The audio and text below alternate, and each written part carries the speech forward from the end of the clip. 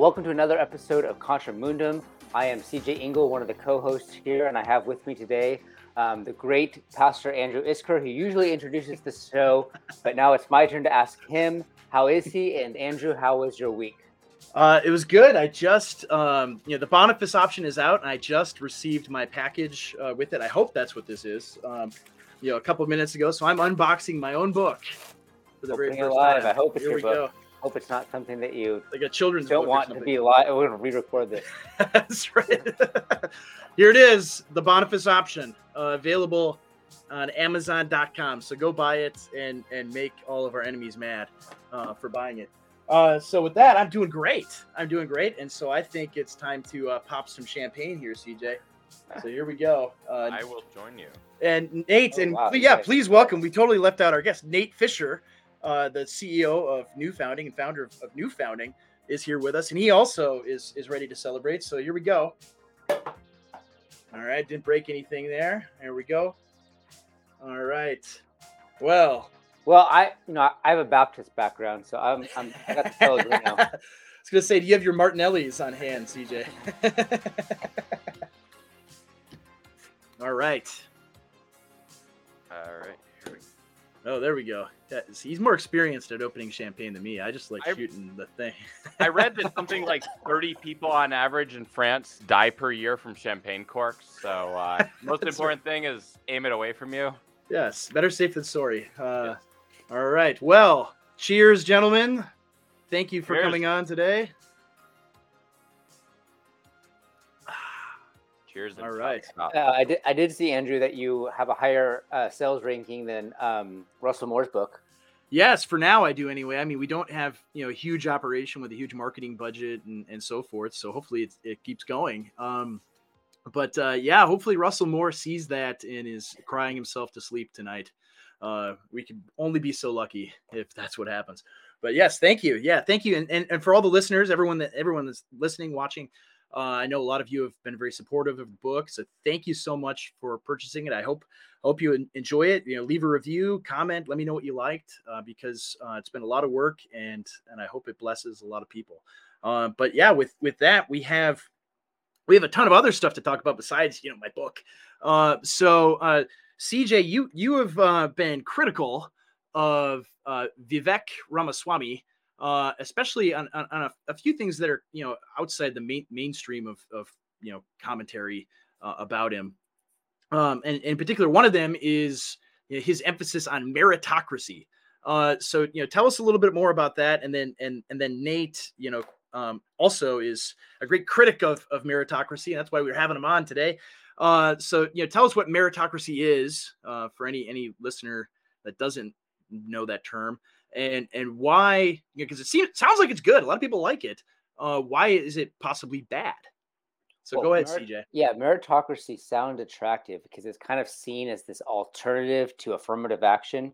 It's seen as like this alternative to some of the far left. They attempt to restructure certain grievances, especially racial and sexual grievances, that are perceived to have happened in the past, and affirmative action is seen as their attempt to use policy, to use government initiatives, to use corporate initiatives, to use all sorts of subsidies and grants and favors and all those things to basically set the playing field on an equal basis in terms of hiring practices and business startup practices and all those things. So affirmative action has sort of been this attempt by the far left to confront what they perceive as grievances, and meritocracy has sort of been the so-called colorblind.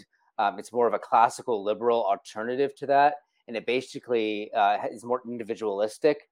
And so it says that we're not going to look at people in terms of classes. We're not going to interpret dynamics in terms of classes or groups or collectives. We're rather going to look at the individual, and we want to incentivize the system so that favors those who work the hardest, who are the most efficient, who are the best at spotting opportunities, especially economic opportunities like entrepreneurial opportunities. So it's this alternative to affirmative action in the far left. And it's this very classically liberal, like sort of Ronald Reagan-esque type thing where we don't look at color, we don't look at sex. We really are interested in how the market is going to favor those individuals who best perceive opportunities and can take advantage of them. So, people who are, wise at handling money or looking for new opportunities and using their resources in a productive way, or perhaps are smarter, or like in sports, they're, physically stronger. And so it emphasizes that.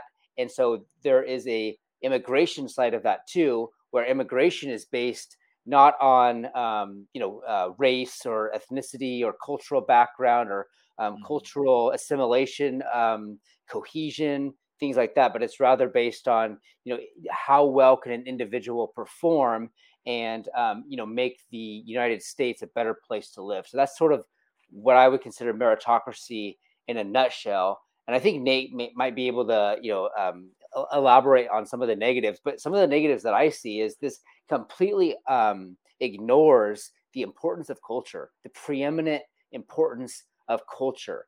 And sometimes less inefficiency is healthier for continuity of culture.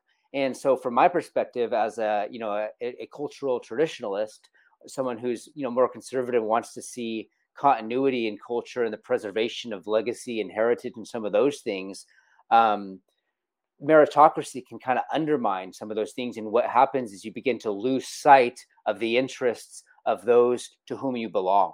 And you can lose the well-being of your own people in favor of, grandiose visions of the world, especially in economic terms. I mean, this has really this really came to the forefront in the post-war economic liberal internationalist order. And that's kind of where meritocracy really got its stride. And I think that, you lose the culture, and the culture changes, and you begin to lose sort of the grasp of your heritage. That's one of the great dangers of a meritocracy from my perspective. I could elaborate on that, but maybe that's like a 30-second summary of my position there. It was like 5 minutes, but that's okay. Well, go ahead, Nate. I mean, you're Andrew, of all the people that of all the critiquing. I'm just gonna be silent here. Okay. Yeah, go ahead, Nate. I think, especially like with piggybacking on CJ's comments about culture. There are other concerns as well that I think you've brought up. So, what are your concerns on top of CJ's, or maybe you think he covered it all?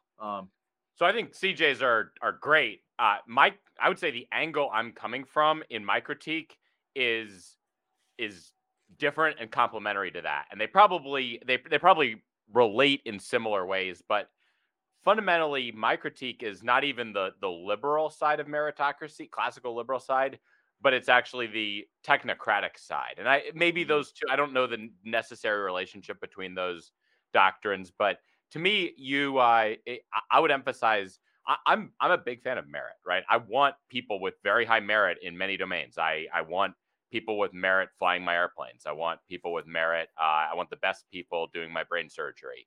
All of that, merit's great.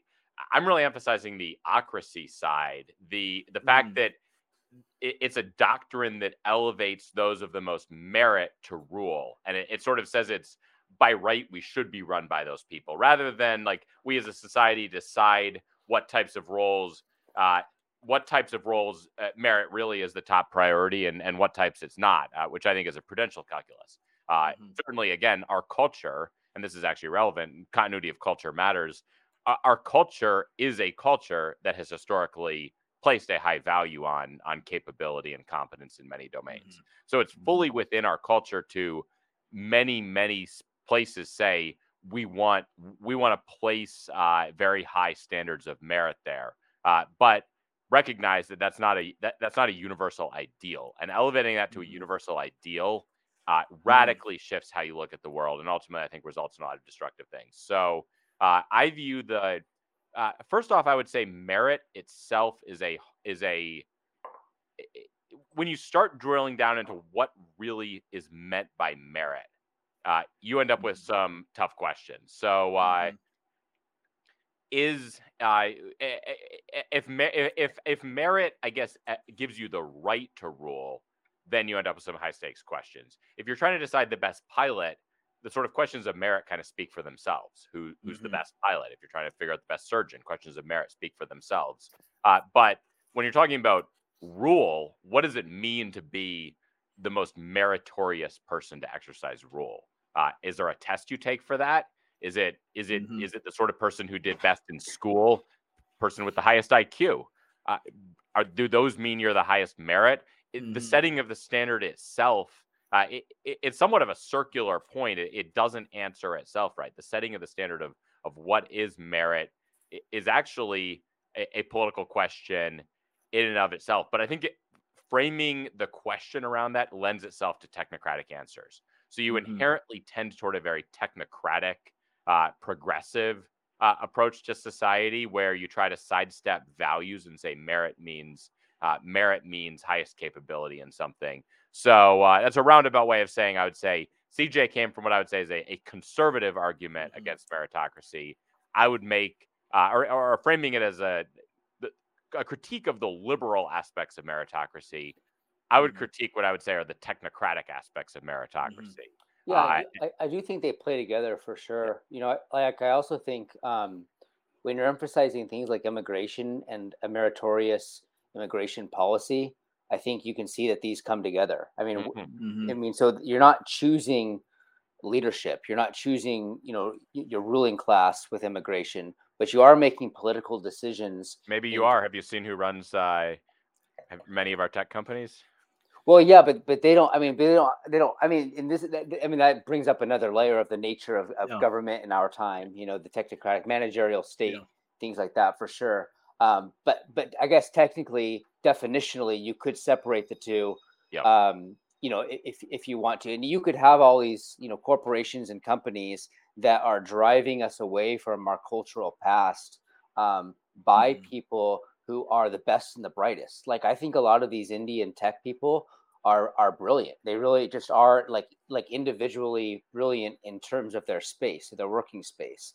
The problem is they are one of the leading groups at odds with the way of life of Anglo America.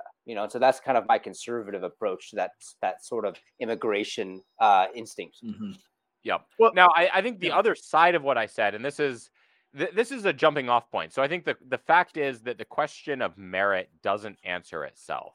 So if you say that a business owner, I mean, meritocracy is often used to say, it's often used as a opposed to nepotism, right? If you're a business owner, the virtuous thing to do is to hire the best person. The sort of parochial, small-minded thing to do is to hire your son or whatever. Well, first off, you're presuming to tell the business owner what constitutes merit in his business. And who are you to do that? Who are you to tell him what should even matter? I've proposed, and this is not a well-developed philosophy, but as I think about it, so going back to Vivek says meritocracy is the opposite of CRT and of wokeness. What's the opposite of wokeness? Meritocracy. I would say no. Those are two fruits of the same thing. They're two fruits. They're two fruits of a technocratic way of looking at the world. Meritocracy says the attributes you should emphasize are SAT scores or whatever. Two other metrics. Wokeness says, well, we can use the same sort of technocratic model, but we change the weights to get something different. And ultimately, I actually think that related to meritocracy is this idea of equality of opportunity, which is one of the most dangerous ideas you can advance, and conservatives foolishly promote this. So-called conservative, I would say many true conservatives have been catechized to believe this. You promote equality of opportunity as a doctrine, and you will end up with wokeness inevitably, because we're not born equal. We're not born equal, and throughout our life, from the moment you're born on, there are factors that accentuate differences, right? If you're raised in a good family, if your parents take care of you, if your parents invest in you, well, guess what? You have unequally attractive opportunity as a result, compared to some guy who doesn't get those. So how do you remedy that? You remedy that by stripping away the advantages that parents might provide. Ultimately, that can lead to some of the extremes of what you see in communism, or what you see in CRT, where you can only achieve something approaching that equality based on handing those functions over to a state that's going to treat everyone equally by some sort of bureaucratic, sort of uniform bureaucracy. And guess what? Even when there's genetic differences, even when people are born with different skills or IQ level or physical differences, well, how do you achieve equality? You achieve equality by again shifting the levers to give people a leg up in different ways. So equality of opportunity, I think, leads to, in some ways, that's even more dangerous than meritocracy. Meritocracy can accept that there are people coming in have different capabilities, but they're often related doctrines, and they're often promoted together. My alternative that I've pitched, and I could get into that, is ownership. I think fundamentally ownership and skin in the game are the opposite of technocratic management. Technocratic management is management by experts, management by bureaucrats, soon to be management by bots and by computers. No ownership in there. There's no skin in the game. Those people are almost by nature insulated from that. So the opposite to me is that businessman makes a decision on the basis of what he wants to do with his company. He decides that his son is the guy who he wants to put there. That's great. The virtue is the owner making that decision. If he decides that it's the son of a friend of his from his church, who by every sort of standard technocratic measure is not as capable, but he trusts that guy is someone who's going to be aligned to him, is going to be loyal to him.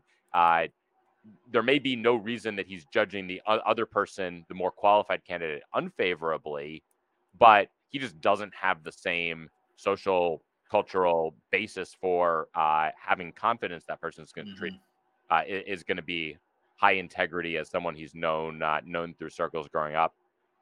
It's virtuous for him to make the decision that is best given the sort of range of factors that he has. He's the owner. He bears the upside and the downside from that. And I think that's a very American, that idea that it's not necessarily sort of inherently aristocratic or anything, the way some conservative doctrines are. I think it fits very well with the American idea, but it's one that is it's deeply grounded in tying ownership and responsibility really in a way that I think creates an antithesis of the progressive technocratic managerial regime.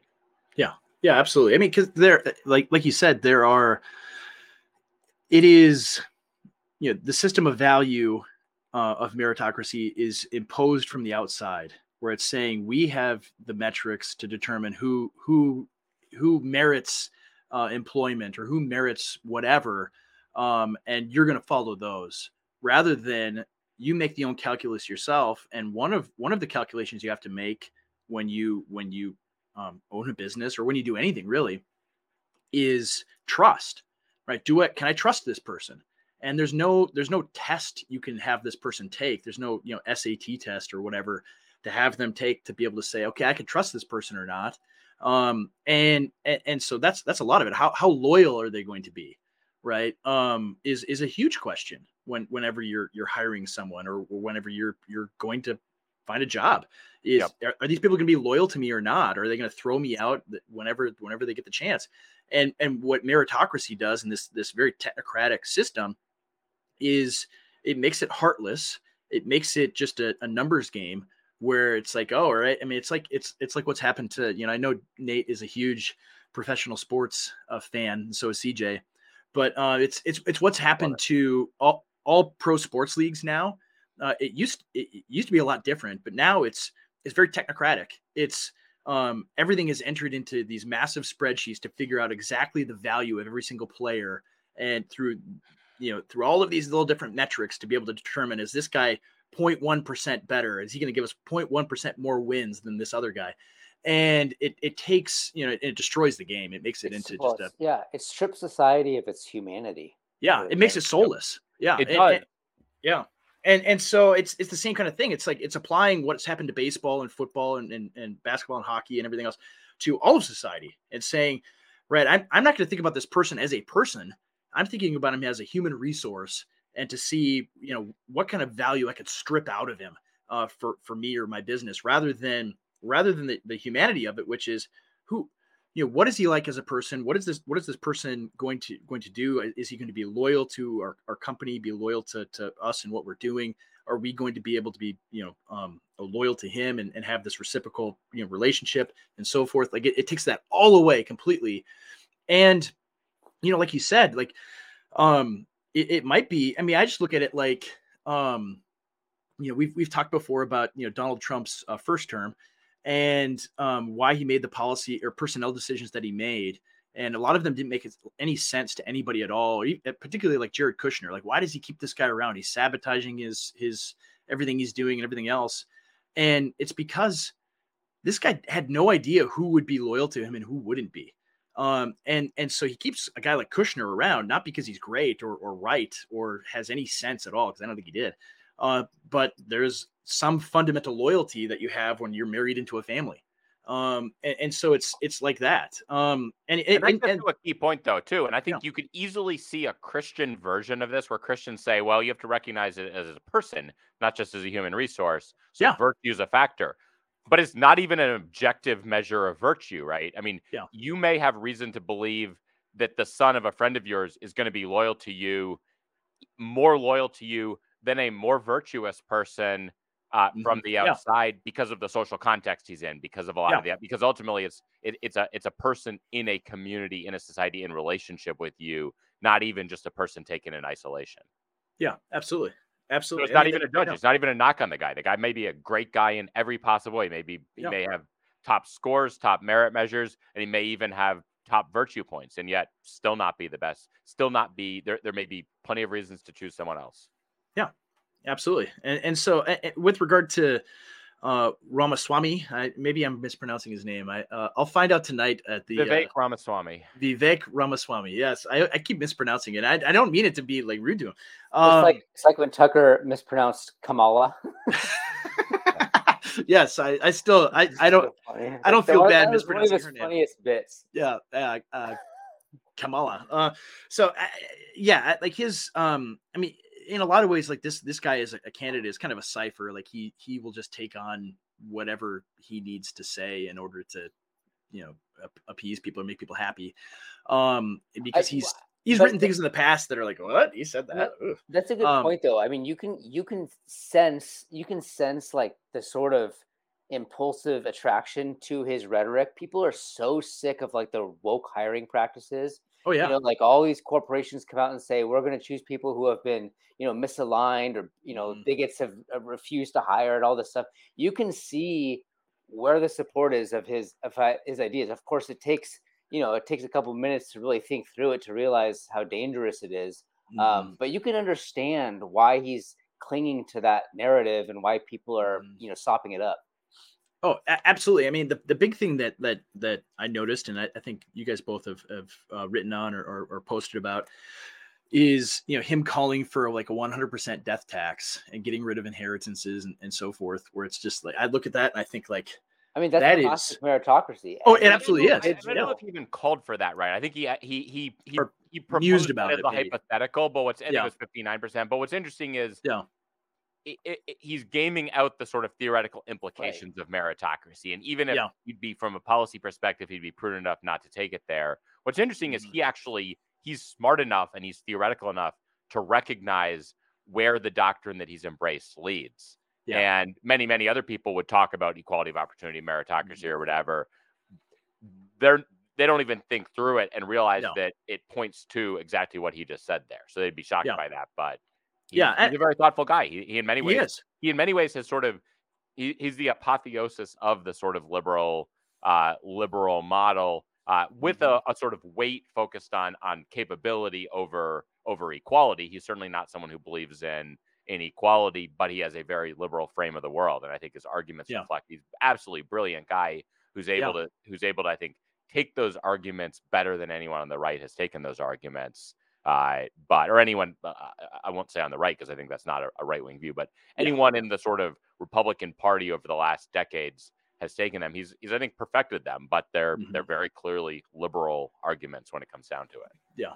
Yeah. I mean, I'm tonight, as we're recording on Wednesday, and tonight is the big Republican debate. Well, not that big because, the leading candidate is not present for the debate. And the only thing, I mean, we could right now, the three of us right here could sit down and explain. We haven't, it hasn't even happened yet, but we could talk about it as if it already had happened. We could just lie to the viewers and listeners and said, yeah, it happened already. And well, we already know what every single one of these people are going to say, other than maybe Vivek. Vivek. Vivek. My Yes. apologies to Mr. Ramaswamy. I mean, he's the only one that has anything somewhat interesting to say, even though I don't like him. I don't, like his policy or the things that he's saying or doing for the most part. But like, at least it'll give you something to think about, and it's going to be a little bit different. And I expect him to get a bump in the polls because of this. I think he'll acquit himself quite well tonight, and and continue to climb a little bit. I mean, he's not really a threat to Trump, but I think he will come away from the debate, I think, if I'm making predictions, and maybe I'll be totally wrong after this comes out, and do well and rise. I mean, people will be exposed to him, a lot of people, for the very first time. So CJ's doing industrial stuff right now. I can hear it it's okay. My meritorious workers are at their best. That's right. Absolutely. And so, yeah, I think, we could shift gears here a little bit. There's been a lot of consternation on the internet over the last week or two over, Christians who are on the right, and with especially with regard to ethnicity and race and things like this, and any conversation about this. A friend of ours online, Philip Derrida, I think he had a pretty good post last night or this morning, where he basically said that what is occurring right now is anyone, the big Eva or the mid-Eva people, the people who lead the institutions, any talk about race or ethnicity or anything on that topic that is outside the paradigm of post-war liberal globalism, of just whatever we want to call it, I guess. Anything outside of that paradigm of what we since experienced since the civil rights revolution is axiomatically evil and anti-Christian and bad and wrong. But the problem with that is that most of the Christian theologians and leaders and so forth, that are all of our tradition comes from, all of our theological inheritance comes from, are well outside that pale. And so they have to condemn men like John Calvin and Martin Luther and so forth, in order to condemn anyone on the right that departs from their views.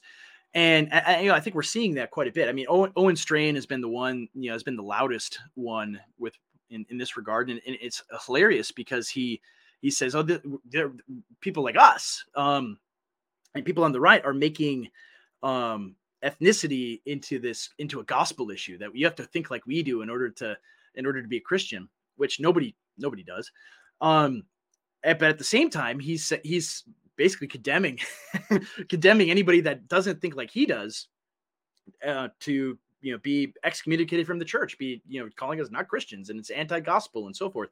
And so there was a big piece in Religion News Service today saying that Owen Strahan is sounding the alarm against white nationalism in the church. And there was an article by Samuel Say attacking our friend Stephen Wolfe, calling him a kinist and other smears. And there've been other attacks over the last week on other friends. And so what exactly is going on? Like, what do these things mean? Why is this happening? Is my first question.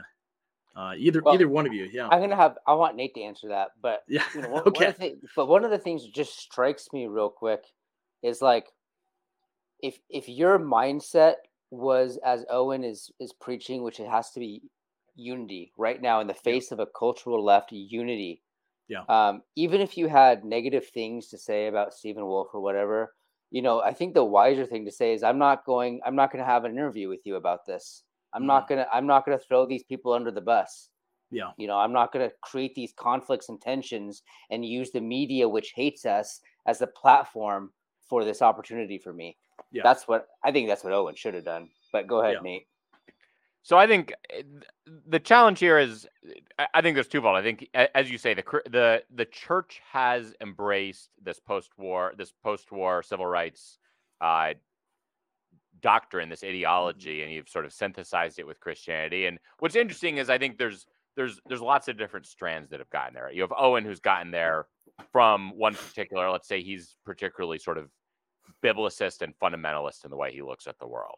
So that's why he's not a very careful thinker, and he's not really able to distinguish between things that are promoted as natural law goods. Obviously, he seems to reject natural law and that entire way of looking at the world. Right. Things that are goods from gospel issues. So if you say this is a good thing, it's a good thing to preserve this culture, he's just all over the map. He, on the one hand, he had a piece on Twitter last week, I think, where he tried to distinguish why he was both anti-globalism but also anti-Christian nationalism, and it was just it was incoherent how he tried to present the distinction. So he's trying to do it from a very fundamentalist perspective, which makes it, I think, very hard for him to actually, and he's trying to do it from a fundamentalist perspective while maintaining a level of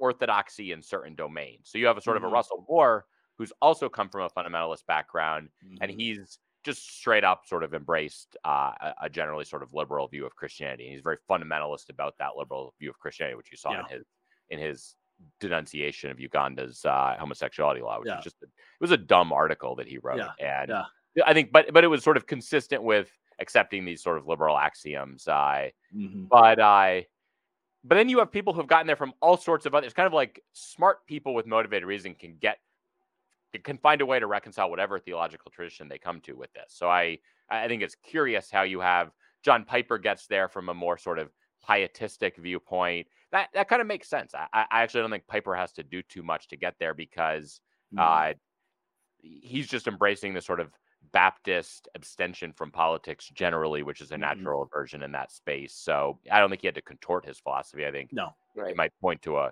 fundamental disagreement or flaw of his philosophy with his philosophy. But then you have the radical two kingdoms guys, and they come from ostensibly the same tradition as Wolff, this two kingdoms theology, but they somehow managed to change it so that it makes peace with the post-war regime and actually sacralizes that. And then you have someone like Andrew Sandlin come there from a Tyrian theonomist approach, and he also, from a radically different tradition, gets to the exact same place, basically. I mean, how funny is that Sandlin and Van Drunen end up with basically the exact same view of how we need to approach politics? And then you end up with Keller, who gets there from a sort of a liberal Kuyperian view. And I would say Keller's, in some ways, I think Keller's framework is actually very, very good framework. But he applies it. I've made a comment that if you take Keller's view of how Christians should approach politics and you just replace the city with the nation, you probably end up pretty close to Pat Buchanan. But he doesn't think it through that way. So he just, but because it's such a prudence-heavy viewpoint, so Keller's all about the prudence. Someone like Strahan's totally fundamentalist, no room for prudence. Keller's all about the prudence, but then he's able to weigh the prudence in a way that happens to align with Francis Collins and guys like that, rather than conflict with the world. So I think it's funny that like all these different people come from different traditions. They all end up with a way of making their tradition of Christianity at least at peace with the liberal regime. And I think the fact that sort of Strahan and some of these others are more fundamentalist in the way they approach things leads them to particularly vehemently ostracize, probably to the point that they would excommunicate many people who don't align with them. Even though the differences are actually differences in many ways built on goods that I wouldn't say are presented in any way as gospel issues.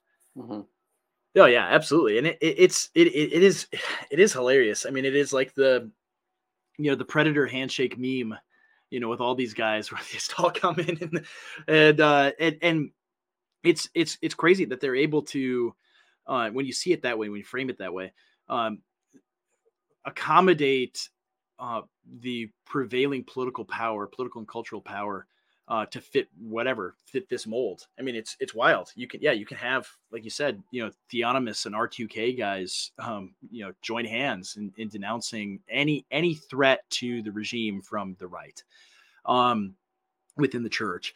But I think, some of it too, like the things that have happened over the last week, it does seem like there is a very coordinated effort among regime media apparatchiks. I mean, our friend of the show, Charles Haywood, yesterday was attacked by 4 separate entities on the same day, and it was bizarre. Like, they didn't even really say anything other than a joke. They talked about a joke he made on a podcast one time about becoming a warlord. Charles is such a nice guy. I know. He's such a great person.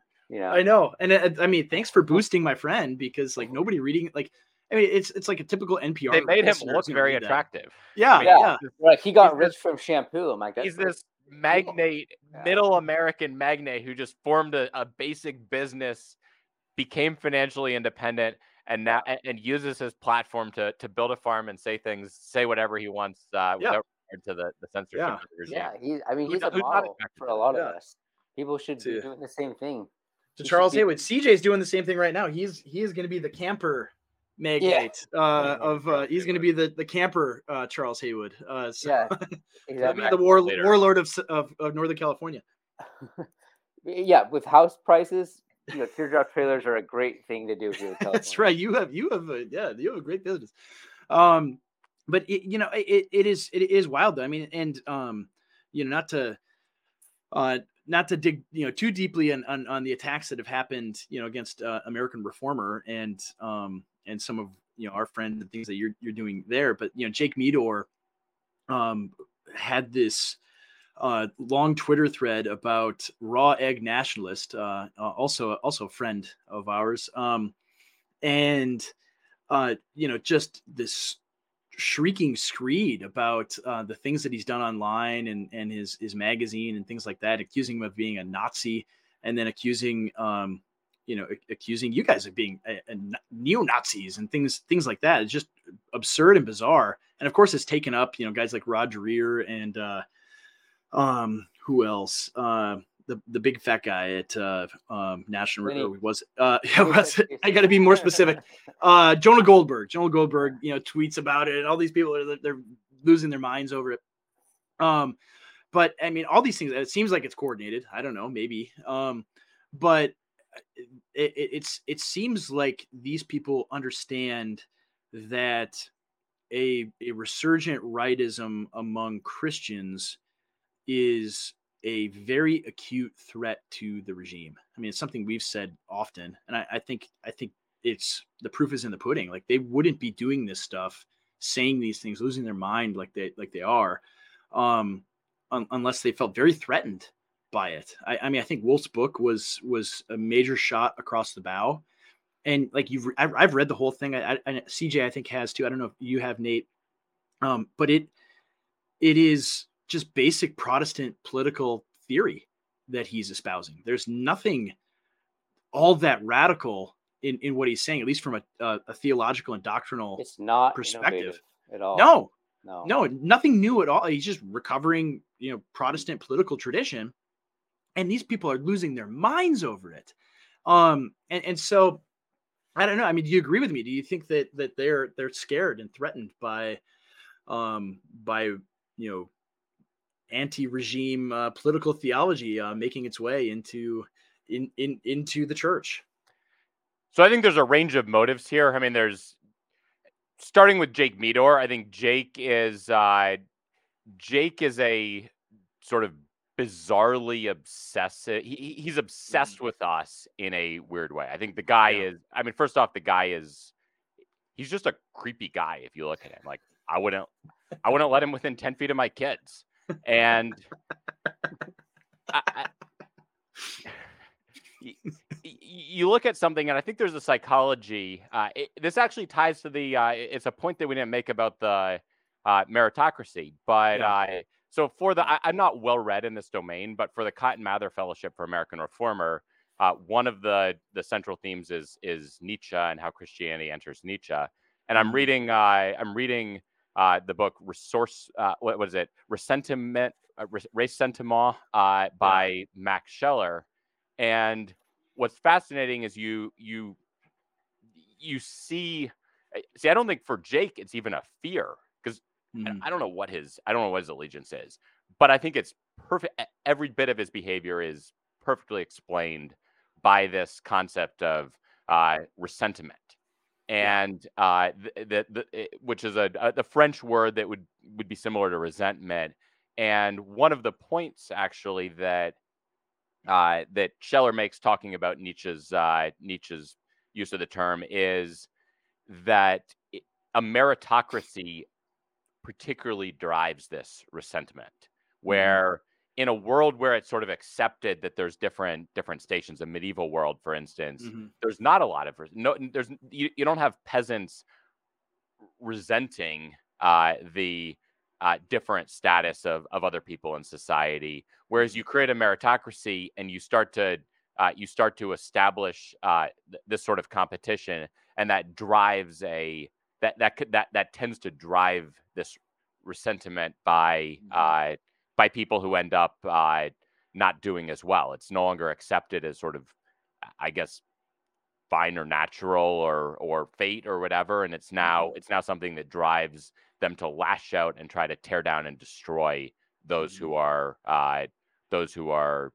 succeeding in ways that are not, those who have things that they don't have fundamentally. And so you look at that, and I would say for a lot of these people, particularly the sort of some of the rivals in the evangelical, I mean, Jake to a T, I think it's best described by that concept.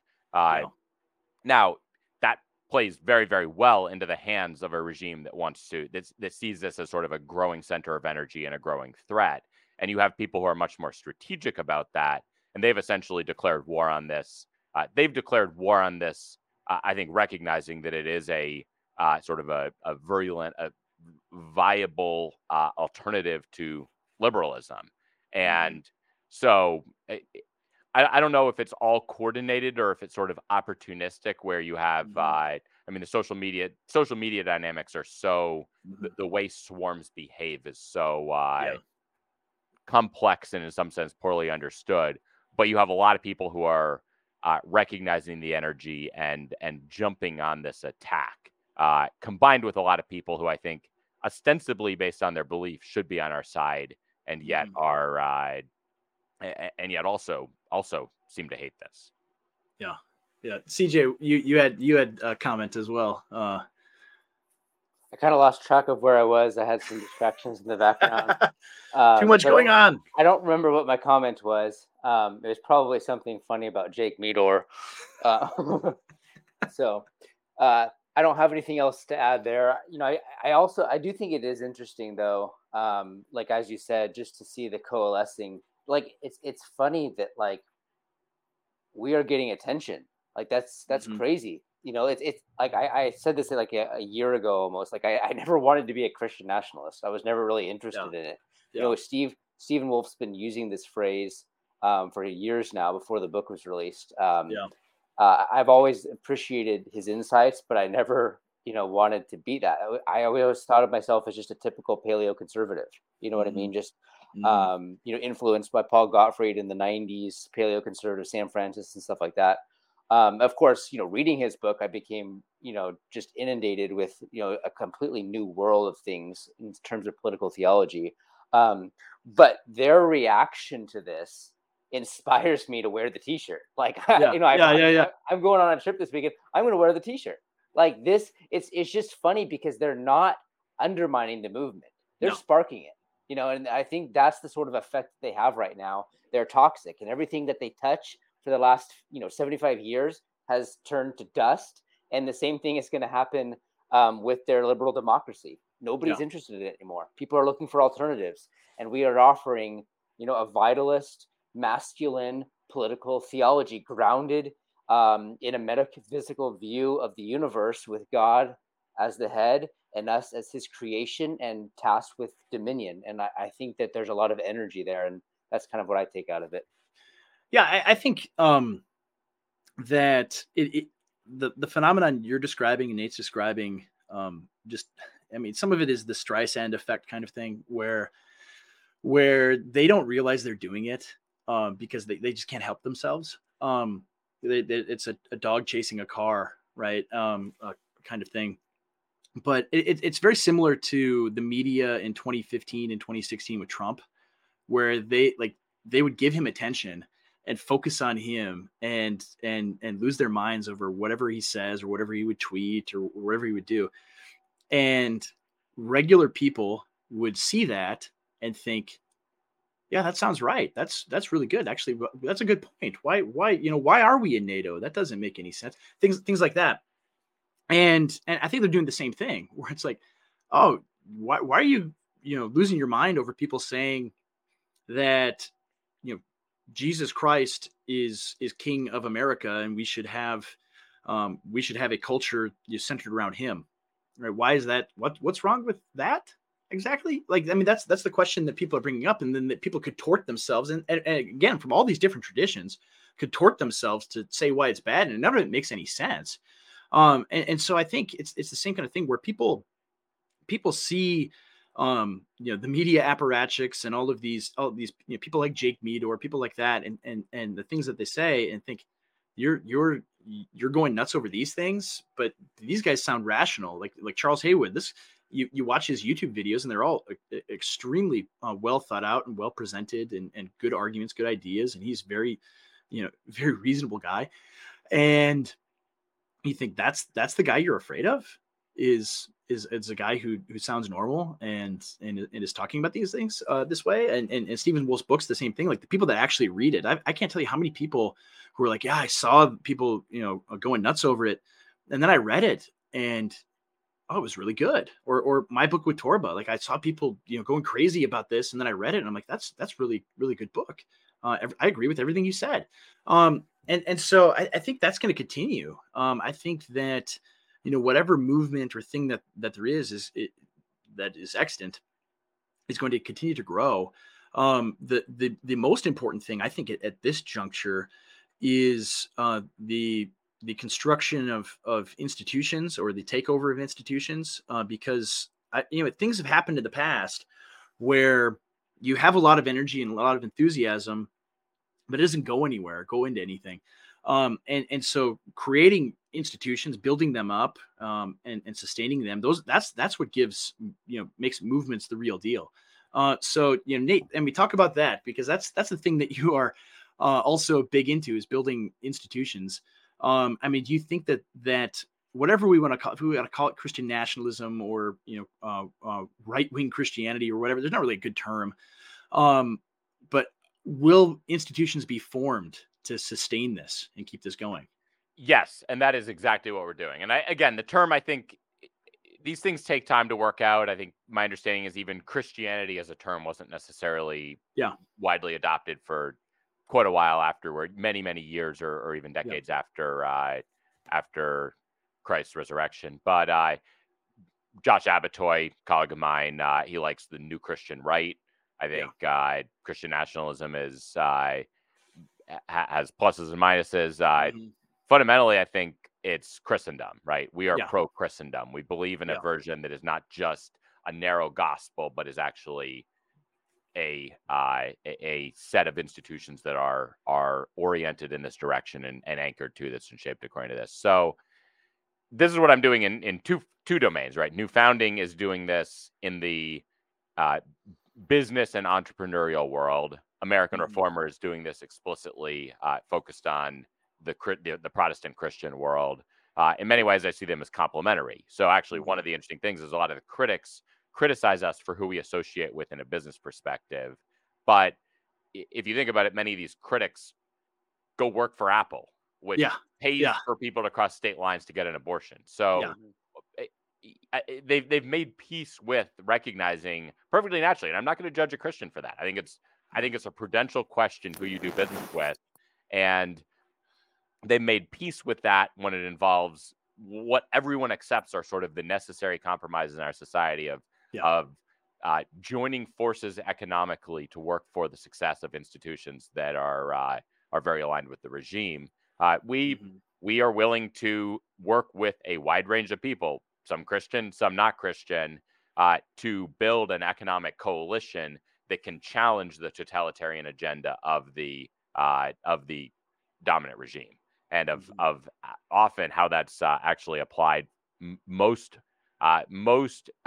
dangerously through economic means of oppression. So their threat to debank you, their threat to deplatform you, and I think likewise, I think the economic domain offers avenues to leverage disruptive technology in a way that could be rapidly. They could grow very rapidly as a movement. We have a lot of the energy needed to build the core nodes that leverage new network technology, just like it was deeply religious, profoundly dissatisfied people who were the first to come as communities and, in a sense, gain a sort of network effect power in the new world. Likewise, I think when it comes to new technologies, there's a lot of opportunities for Christians to be the early adopters and, in a sense, kingmakers of that, and ideally do so in a way that means that we now dominate a platform and a technology that is poised to disrupt a sector, which when your enemies control most of the dominant institutions, disruptive technology is your friend. Anything that can reshuffle the deck, that can change the status quo is your friend. And if you're able to intentionally leverage that toward a particular vision, so there's a reasonable chance that the successor is actually reflecting our values, just as the Google algorithm today reflects a very different set of values. That's an incredible lever that I think offers a lot of opportunity that's not available given sort of structural impediments, structural constraints in conventional politics. So I see a huge opportunity there. New Founding, you could best think of it as a venture firm for the American right. We are backing and betting on companies where there's a real nexus between these political and cultural trends, and some of these and major business opportunities, whether it's disruptive technology or just untapped consumers, low-hanging fruit to pick up.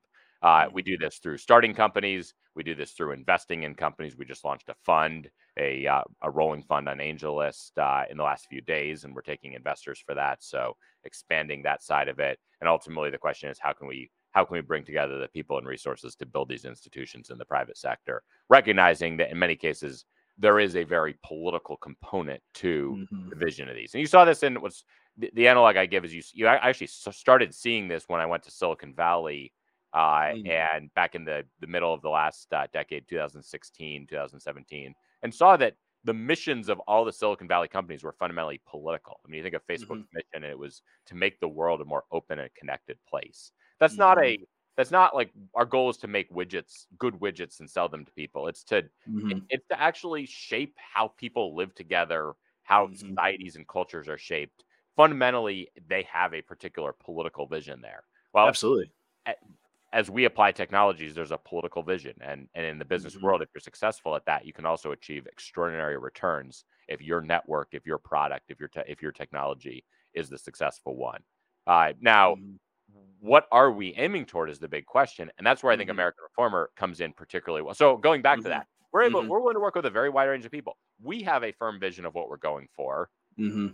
But we're willing to work with and do partnerships with a wide range of people, just as all of us do in business, knowing that ultimately, if we can bring them together in partnerships that aim toward a shared purpose, then, I mean, Raw Egg Nationalist, they criticize Raw Egg Nationalist, they attack our partnership with him. I mean, first off, it's a joke to say he's a Nazi. It's absurd. They completely misread trolling. But even recognizing that he may not share all of our Christian views, he is literally partnering to sell products that have Bible verses on them that help you live in a healthier way, that help you ingest better food and live in a healthier way. Everything he's doing to advance that is advancing a company that is committed to a Christian vision and that is a good that we would all recognize as a good thing. So you got to craft your partnerships in a way to make sure that we're orienting people toward a vision that we recognize as attractive. We're not just supporting we're not partnering with a lot of people to help them advance visions that might be contrary to what we want. But that's the nature of any coalition, is if you can anchor it and you can shape the vision for it and you can bring a lot of people along, we're going to have more influence on them and on how their efforts contribute to our vision than the other way around. That's I think what's interesting is these people, I mean, ultimately they want to judge us for having someone with a, let's call it, unclean past be in any way associated with us. I think they're fully in line with the Pharisees of Jesus' day, condemning the people he associated with. Oh yeah, absolutely. Yeah. Jesus basically came to help those who are the left is interested in helping. There's never any grace extended, redemption extended, a mission field extended to those on the right. Nope. Now, going to the institution thing, what's American Reformers' role in this? American Reformers' role in this is ultimately we need an alternative positive vision for society. We can't just we're not just trying to conserve good things of the past. I think the right ultimately is destined to lose if that's all it does. Ultimately, technology ensures that things are going to be chipped away at over time. And then particularly in American context, where that's just built into our psyche in so many ways. But at the same time, just because you're chipping away at some norms, you're building new ones. And what the right has failed to do is offer a compelling alternative positive vision of what we aim for. Yes. We've almost entirely ceded the question of what progress looks like. I won't use the word progress, but what the future, what we should aspire to. We've ceded that entire question to the left. And thus, almost all of these technologies end up chipping away norms that we consider valuable, but the only thing out there to replace them is the left. Well, as Christians, we don't have that problem. Christians have a dominion mandate. A dominion mandate is a positive vision of what we should be aiming for in society. And we have a very, very rich one. The Protestant tradition is a very rich vision, deeply in line with the American tradition, presenting a vision of what a good society looks like, what an attractive, desirable society looks like. And American Reformer is working on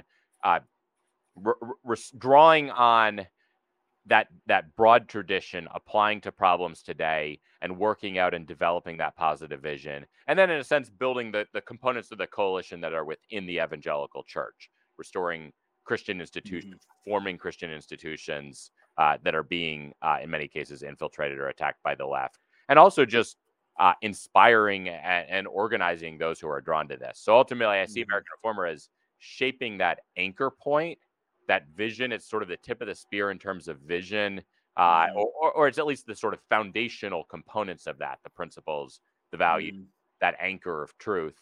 And then a lot of the entrepreneurial efforts you see through New Founding, through the ventures, are ultimately filling that out and fleshing that out in many, many domains, and building the institutions that have the power to actually sustain that and provide a viable alternative, the power, the scale to provide an alternative to, and eventually fight back against and hopefully disrupt the leftist regime today. Yeah. Oh, that's beautiful. That's wonderful. Yeah. Where I mean, we have, people listening to this that maybe are not super familiar with American Reformer and with New Founding and everything that you're doing, Nate, but where can they go to find out more about these things? I know, you guys have a podcast that is really good and has a lot of great guests as well. Where else should they be looking? Yep. So there's two podcasts. There's an American Reformer and there's the New Founding podcast. Yeah. You can certainly go to the websites, newfounding.com, americanreformer.org. And then we're very active on Twitter/X. So I'm out there actively. Nate A. Fischer. I not as regularly as you, Andrew, but I try to maintain an active presence, and ultimately I'll be talking about everything that we're doing through that, and then New Founding does. So ultimately, we're very much we're doing what we're doing in public intentionally as a strategy. Yeah. This is not just like I like it. This is, I believe that in many ways in the economic space, you have a lot of people who are aligned with us, but they don't want to raise their hand and fly the MAGA flag necessarily. There's just too much risk. I mean, if you're not in a business that's exclusively in that space, there's a lot of risk. But by being very public ourselves and in a sense flying the flag, then investors can come to us, founders can come to us, people who are, say, very high level people in Wall Street or some company can come to us, and all of them may be keeping it a little bit DL until they're able to make this move. Or maybe it's prudent for them to keep it on the DL long term, but we're able to broker a lot of those matches. And so it's a very intentional strategy that I think media is a powerful amplifier. A media presence is a powerful amplifier for a business that ultimately is not a media business. It's actually about brokering high value, high trust connections, capital, et cetera, in the dissident space. Because the institutions, going back to the question of institutions, the institutions that would broker this don't serve us. They're all captured by our enemies. Even the ones that are ostensibly conservative often have the sort of filters where they have the antibodies to anything that's actually opposed to liberalism. So we don't have the mediating institutions that we've traditionally had, which means that there's a need and an opportunity to build someone who provides that mediating function in the commercial space. So we're intentionally very public about what we're doing. We're unapologetic about our politics, and that plays into our business and our ability to sort of draw a wide range of people who are attracted to that and have valuable ways of connecting with each other. Oh, awesome. Well, yeah, if hopefully you've made it this far in the episode, you've been listening to Nate and you're probably fired up. Like, let's go. This is great.